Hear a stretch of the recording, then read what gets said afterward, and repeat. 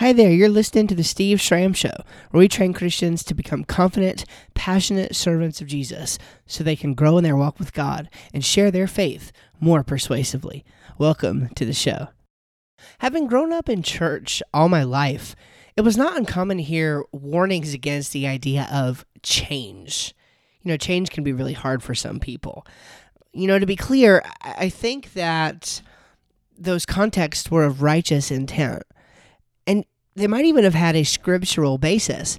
If one is convinced that God does not change, like as in Malachi 3:6, and God's word never changes, as we see in Psalm 118:89, then one might rightly conclude that there is a degree of unhealthy change. But that's not to say that all change in one's position is bad. And actually, I now believe the exact opposite to be true. If you're not changing, you're not growing. Passages such as Hebrews 5:13 through 14 and 1 Corinthians 3:2 strongly suggest that we must go deeper with God's word, which will necessarily lead to a growth in understanding and quite likely a change in theology. And these are the passages, broadly speaking, that talk about the idea of graduating from milk to meat. Assuming now that change can be a good thing, how should we handle it? Have you ever learned something new that absolutely rocked your world and maybe even has changed how you read the entire Bible? I have. Let me just give you two examples. First of all, there's Molinism. Now, Molinism is the view that through divine middle knowledge, God knew logically prior to creating the universe what any free creature would do given a particular set of circumstances. This view, therefore, reconciles divine sovereignty and human freedom. It shows that God can so arrange the world as to accomplish his purposes while not violating the free decisions made by those whom he created. It's really fantastic. If you're interested to learn more of the nuance behind this view, I would invite you to check out the article I wrote on my personal soteriological position. The article is titled Monergistic Molinism. You can find that on my website, or there's a link there in the podcast notes, or in my interview with Tim Stratton, which you can find at the time of this recording on the homepage of my site, but you can also find it in the link in the notes. Understanding God's middle knowledge and how it works, and that's what this idea of Molinism relates to, has absolutely been a game changer in how I read the Bible and work through various aspects of my theology. The next one, and the other one that I'm going to mention here, is the divine counsel worldview. This is a view that I have very recently been exposed to, and it's quite literally changed how I understand almost every passage of Scripture. Yes, it's that significant. In extreme brief, the view demonstrates that the gods of ancient Israel's neighbors were not reducible to stone idols.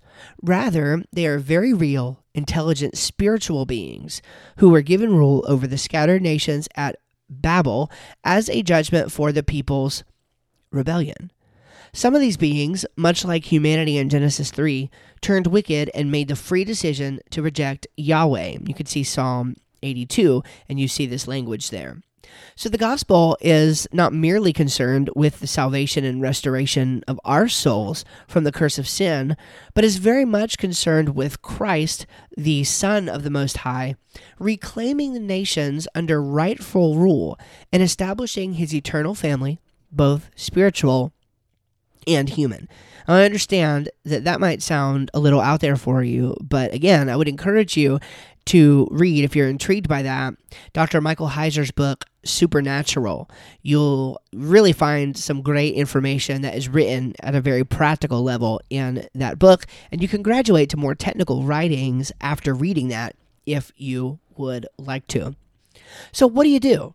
When something like this comes in and just so drastically changes everything that you thought you knew, how do we handle this?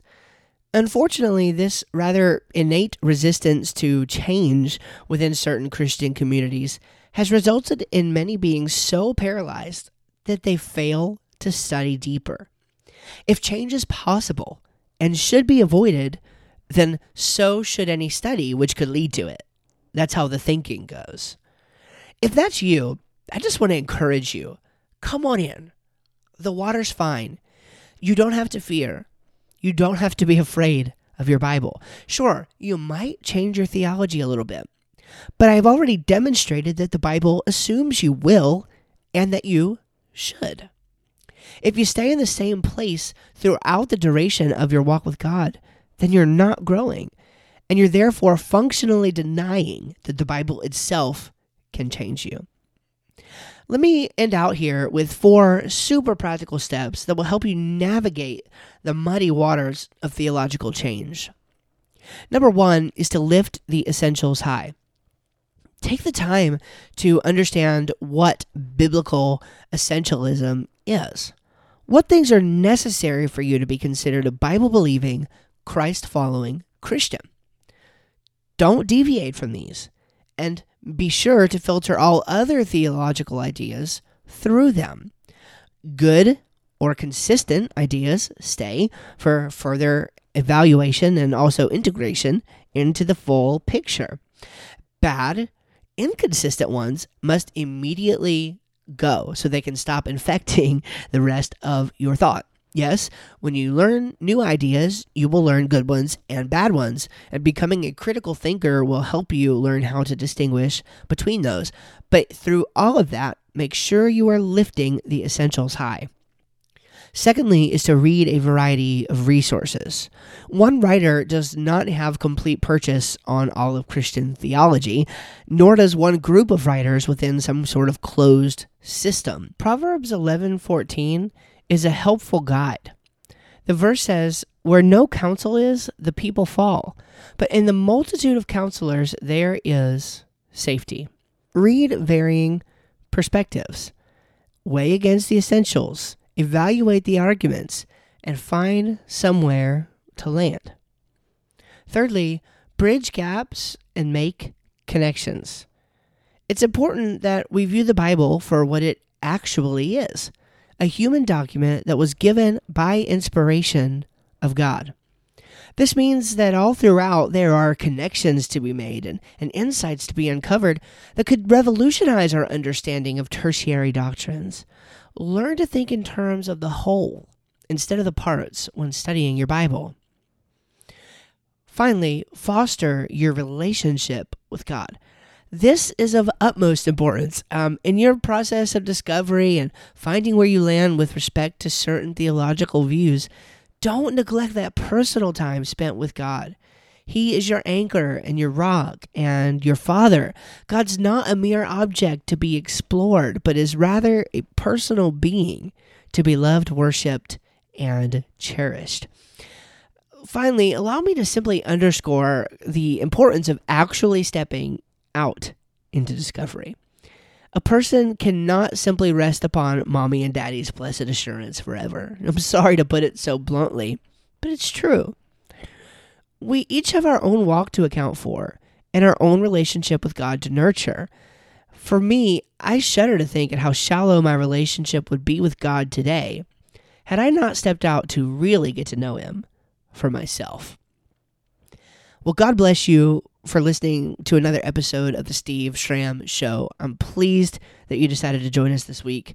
If our material is helpful to you and it blesses you, you can help actually directly sponsor the creation of new free content like this for as little as $1 per month. There are some awesome benefits to becoming a supporter as well. You can find out more about how to do that by going to steveschramm.com and going to the ministry tab up top and clicking on donate underneath of that. Or you can go directly to patreon.com/swschramm, and I will have a link for that in the blog post that accompanies this podcast. God bless you. I love you. We'll see you next time.